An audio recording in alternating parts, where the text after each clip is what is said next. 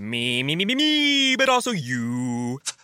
The Pharaoh fast forwards his favorite foreign film, Powder Donut. Okay, what's my line? The only line I see here on the script is get options based on your budget with the Name Your Price tool from Progressive. Oh man, that's a tongue twister, huh? I'm sorry, I'm gonna need a few more minutes. Bulbous Walrus, the Bulbous Walrus. The Name Your Price tool, only from Progressive. The owl ran afoul of the comatose coxswain. Progressive Casualty Insurance Company and affiliates. Price and coverage match limited by state law. Look around you. That car you're driving, that house your family lives in, making your daughter laugh, inspiring her to dream. You did that. Teaching your son to drive, teaching him he can be anything, all you. And your dreams for tomorrow, you'll do that too. Legacies don't just happen, they are made by you. The important word being you. American Family Insurance, protecting your dreams as you achieve them. Insure carefully, dream fearlessly. Products not available in every state. American Family Mutual Insurance Company, SI, and its operating companies. American Family Life Insurance Company, 6000 American Parkway, Madison, Wisconsin. You think of Earth as a singular planet. In fact, it is anything but. For this is a story not of a universe, but a multiverse, where universes and planets, such as Earth, were replicated and mirrored across a vibrating, infinite plane. Some barely different from the next. Others drastically so. This is DC On Screen. Every week, Dave and Jason talk about the multiverse of DC properties on film and television. But be warned, if it's been officially released, you can expect they'll spoil it. Welcome into DC On Screen. I am your host, David C. Robertson. This is my co-host, Jason Goss. Hello. And this is our review. We're going to call this the mid-season review. The mid-season premiere of Lucifer, which is Lucifer Season 3, Episode 10, City of Angels. That is using... or is it Episode 11? I think it was 10, but I'll look it up. But in any case, that is every term you could have thought of being used very, very, very loosely. Yeah, which apparently is off again for 3 more weeks. That sounds right. That sounds incredible. People on TV Time were freaking out. It was pretty funny. I was like, yay, 3 more weeks! Yeah, well, the problem was they actually didn't say that. They said, I mean, even as of a couple weeks ago, I was like, we're going to do a couple episodes. No, they didn't. They just, I don't know what they had going on Fox that night that they felt could compete with national championship-related football, but they were like, no, we're just going to throw this out there. So they tried. It was a very throwaway episode of Lucifer. It was. By the way, it was 311. And, 311, okay. Yeah, right now it's listed as episode 312, High School Poppycock, not until January 22nd. So, yeah, good lord. I really kind of wanted to just record this episode and be like, all right, this is the review of this episode of Lucifer that's... You know what? Tell you what. We decided we were just going to do premieres and finales, and this is neither. So if you want an actual review, give us a real episode and just end it. Just throw on the outro music. Yeah. Well, instead we got this flashback thing that could fit in anywhere, I guess. I'm not going to lie and say it was not enjoyable. No, it's not the point. The point is that with our premise, it was like, let's come back to the season. And instead of let's come back to the season, we got here's the thing we could have shown you anytime. Like, I feel like we should just skip this episode and gone and waited until the 22nd. But we've done it now, and we're not going back for that. So you're going to have to wait until May to hear us talk about Lucifer again, if, for God's sake, you actually want to hear us bitch about it. Yeah, that's right. But, I don't know. I'm almost happier that we did this. I mean, Amina Diol was fantastic in this episode. Of course. He always is. And, where can I find this Mr. O'Lantern? Yeah. I enjoyed everything about that. Oh my gosh, just, can you what's the value of the necklace? Well, it's hard to say. It's not of this earth, so there's that. Right, what does he end up calling it? Something invaluable? I don't remember. Yeah, something like that. And she's like, yeah, so I'm going to mark that down as about $40. Right. Yeah, that was great. That was pretty great. Actually, the thing that made me laugh the most was, the ridiculous montage music that's become such cliche montage music in like the American mind that I'm pretty sure they used in an episode of South Park to make fun of montages. And yeah, a lot of the looks on Amenadel's face as he's like trying to pretend to strain in a gym Which is, by the way, extremely believable for a man of his build to be looking at a piece of gym equipment and trying to pretend this is a problem. Yes, that made me laugh a lot. Basically, that entire scene made me laugh a lot. Yeah, the chicken made me laugh. The part where he tries to freeze it? No cheating, brother. Yeah. There really was some loved interesting stuff. I hate to gripe about it as much. It's just that, like, you don't call this a premiere and give me this. That's the main gripe, and then after that, I feel like it's like, okay, let me put that in the pocket, and we'll talk about how it was still kind of an okay episode. Yeah. Anyway. I mean, I kind of enjoyed flashing back to see those two. I didn't care about Chloe's crap at all. I didn't care about Dan. I didn't care about the origin of Taco Tuesday. I mean, I caught it, but...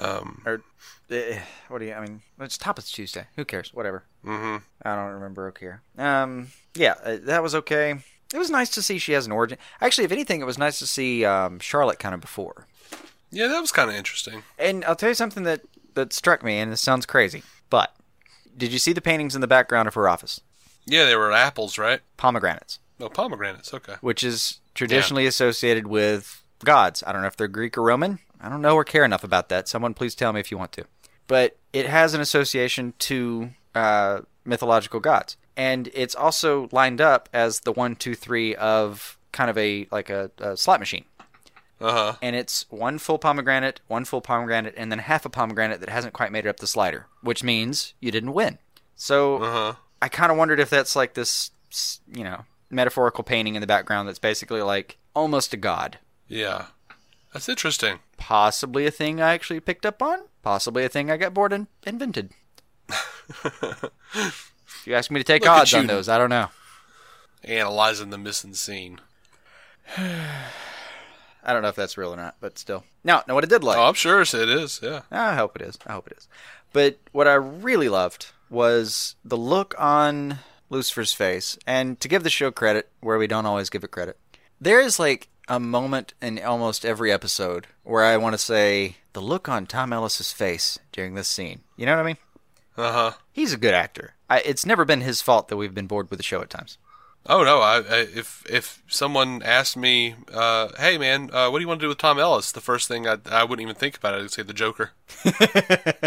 Actually, I might just say Lucifer. I'd just say, let me do it differently.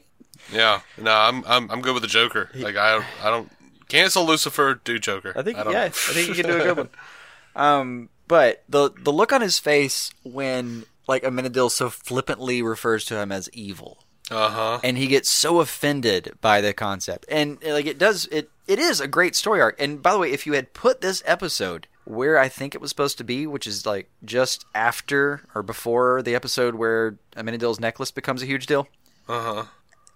It probably would have been, kind of a waste of our time in moving the story forward. But at the time, maybe a really neat look back at, hey, what are the things that are important to these people?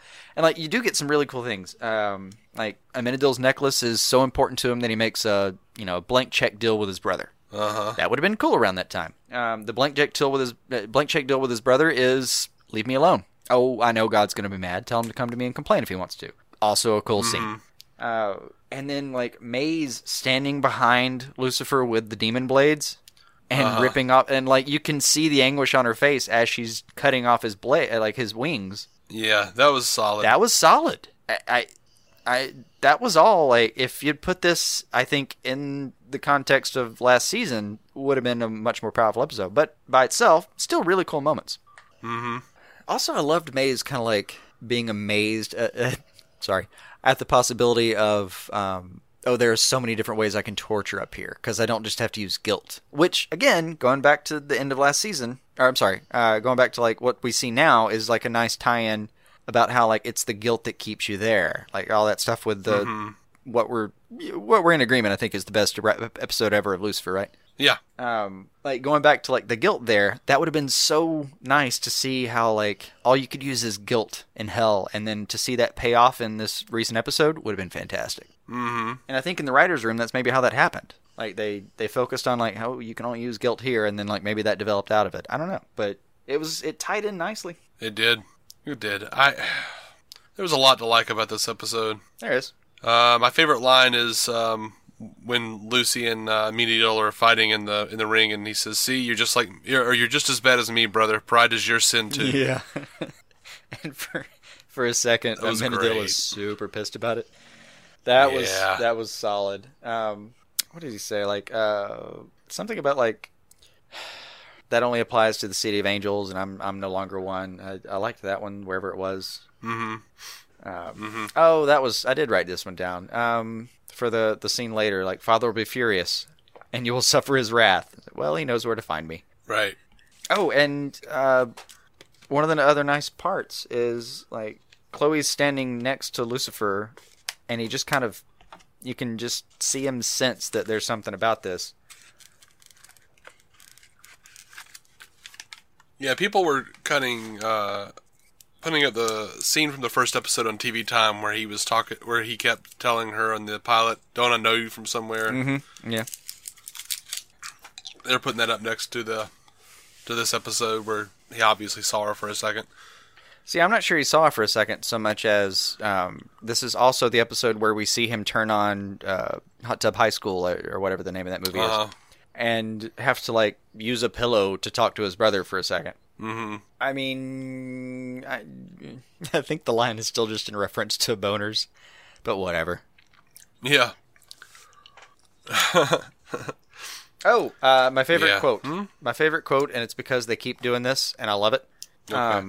Something about in hell, the music they played, some chap named Bieber. Gosh, you should have heard the screams. Yeah, I didn't laugh at that. I did. I keep enjoying their elitist musical philosophies because I'm a bastard. Well, I didn't like it because it sort of nullified the idea of the guilt is what they use for torture. It did a little bit, but I don't know. I can kind of justify it as like there's a version of light torture where you're just playing music. Mm-hmm. And that's one of the things I don't like about the guilt aspect of hell is that what do they need a torturer like Maze for? I mean, she's like a master of all these different like, weapons and torture devices. But if they're just using guilt, shouldn't she just be like a master manipulator, like someone who likes to play a lot of mind games? Yeah, but I figure she is. Where I don't see that as her really at all. I like. She's very straightforward, almost like. That is a frustrating part, but I like Draxian. Yeah, yeah, that's a good one. It's a pretty good reference actually. So I do like. I understand how that's a problem. I also just like thinking of her as someone who just kind of walks into a room with a new soul and just says, "Oh, this is what he's guilty of." Just replay this scene and moves on. And then I like to think though that there's like moments where she sees a chance with somebody where like she can go in and kind of physically harm that person, but find a way to make it their fault that she's doing this to them. Mm-hmm. Like absolutely gaslight that fucker, Yeah. And I actually see that as something she's incredibly capable of because I understand the Draxian reference, but I think like in normal social circumstances she's Drax, but when it comes to extraction and torture, she is somehow the most nimble of creatures. Mm-hmm. Like she's got this little niche, No, show is what it is. Yeah, I guess that's how I explain it to myself. Make of it what you will. Hey, we got a headcanon it the way we got a headcanon it, Whatever. Hey, you know what they should do is give more. We should do more like flashback bottle episodes to explain everything.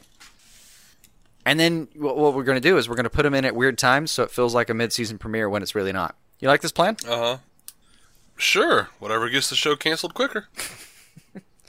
Come on. After watching Tom Welling die, you don't actually want it canceled right this second. Admit it. Part of you is curious. I understand. We have a lot of stuff that we have to watch. I just want it to be a good show. And there are so many good shows. I know. And it has the potential to be a good show, but I'm not sure they're completely willing to do that somehow. Even by procedural standards, it's not a great show. I still disagree with you there. By procedural standards, it's pretty great. It's just that normally we don't watch those kinds of shows. I don't watch those shows at all. I hate those shows. I've only forayed a couple times, and it's just not a very satisfactory way of watching things. But like over the course of an entire season, there's maybe 2 hours of moving the story of that season. It takes too long for me. Uh-huh. Like, nothing happens on the shows. Yeah. We're not fast enough anyway. I know. It's a pacing issue. It's the same thing that keeps me from watching Game of Thrones. And I know that's going to piss a lot of people off, but, like, come on. The scenes themselves... I say nothing about Game of Thrones. I don't know it. Yeah. I just, in the times I've tried it, it's just like, the scenes themselves take so long, and they're so pompous. It takes you forever to get through a scene when you know what's going to happen, and that doesn't build tension for me. That just bores me. So, like, for me, this is the inverse of Hitchcock. I'm just getting the absolute opposite effect, and then I'll have people come and tell me, like, oh my god, all this stuff went down. I'm like, it's great. How long did that really take to happen, though? Well, about 18 minutes. Yeah, that's right. How many episodes? That's most of a season. There you go. Every time you crap on Game of Thrones, people start coming at me and saying, oh my god, why do you hate Game of Thrones? You should watch it. And I'm like, I didn't even say it to begin with. I know. And I would say, come on, let's continue the dialogue, but honestly, I'm not going to watch it and actually have a dialogue. It's not going to happen. And that isn't, I'm not even trying to be like willfully ignorant here. It's just that I'm not willfully ignorant. I know all of the twists and turns of that show because you cannot possibly avoid them. I know who's still alive. I know who's dead. I somehow avoided them. It's a hard thing. I think it's hard thing to go back and watch from the start, you know. When I see their names, it looks like gibberish to me. Mm-hmm. And my brain rejects it.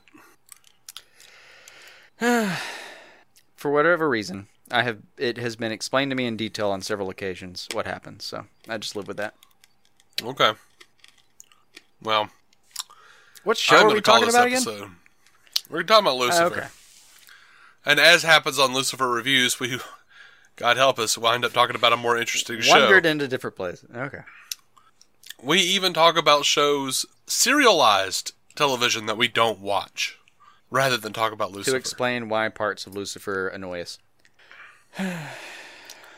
So, well, anyway. All that to say, though, at the moment, and I mean this exact moment, short of this episode, which doesn't belong here, I have never actually been more excited about getting to the current plotline of Lucifer. Right. This was an okay episode, though. Yeah, by itself, it was good. I just would have, appreciated it where it was supposed to run a little more. Right. All right. We are DC On Screen. You can find every episode at DCOnScreen.com. We're also on Facebook and Twitter. We are partners with TV Time, so you can find me and Jason over there on TV Time. Keep track of what we watch, I guess. I don't know. Mm-hmm. And I guess we'll be coming back the following few days. Wednesday, maybe, with a news update or with stuff that's going on right now, current event conversation. Somewhere next week. Yep. So, until then, guys, keep some DC on your screen. Hold on. What? I found one more phrase. Ready? I found one more quote. I wouldn't sit on that couch. I left a lot of divinity over there. And on that note, keep some DC on your screen. Perfect.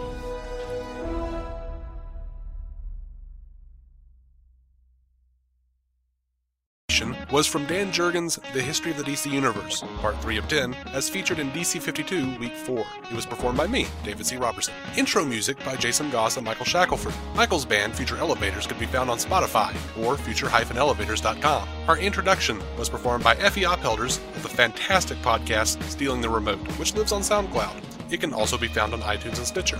We are proudly in partnership with TV Time, the TV show calendar and social media site that lets you keep track of what you're watching, what your friends are watching, and where you all left off. DC On Screen is a Maladjusted production. Visit maladjusted.tv for more from me and Jason, including sketch comedy, an improvised web series, vlogs, parodies, and more.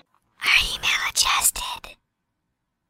15 minutes could save you 15% or more. Oh, that's a cheer we used to do in softball. What? It's actually Geico. Whenever someone hit a triple, we would wave our bats and yell, 15 minutes could save you 15% or more. But we never got to use it because we would only hit home runs. Annoying. The phrase is from Geico because they help save people money. Geico? Yeah, they were our team sponsor. Geico. 15 minutes could save you 15% or more. 15 minutes could save you 15% or more. Oh, that's a cheer we used to do in softball. What? It's actually Geico. Whenever someone hit a triple, we would wave our bats and yell, 15 minutes could save you 15% or more. But we never got to use it because we would only hit home runs. Annoying. The phrase is from Geico because they help save people money. Geico? Yeah, they were our team sponsor. Geico. 15 minutes could save you 15% or more.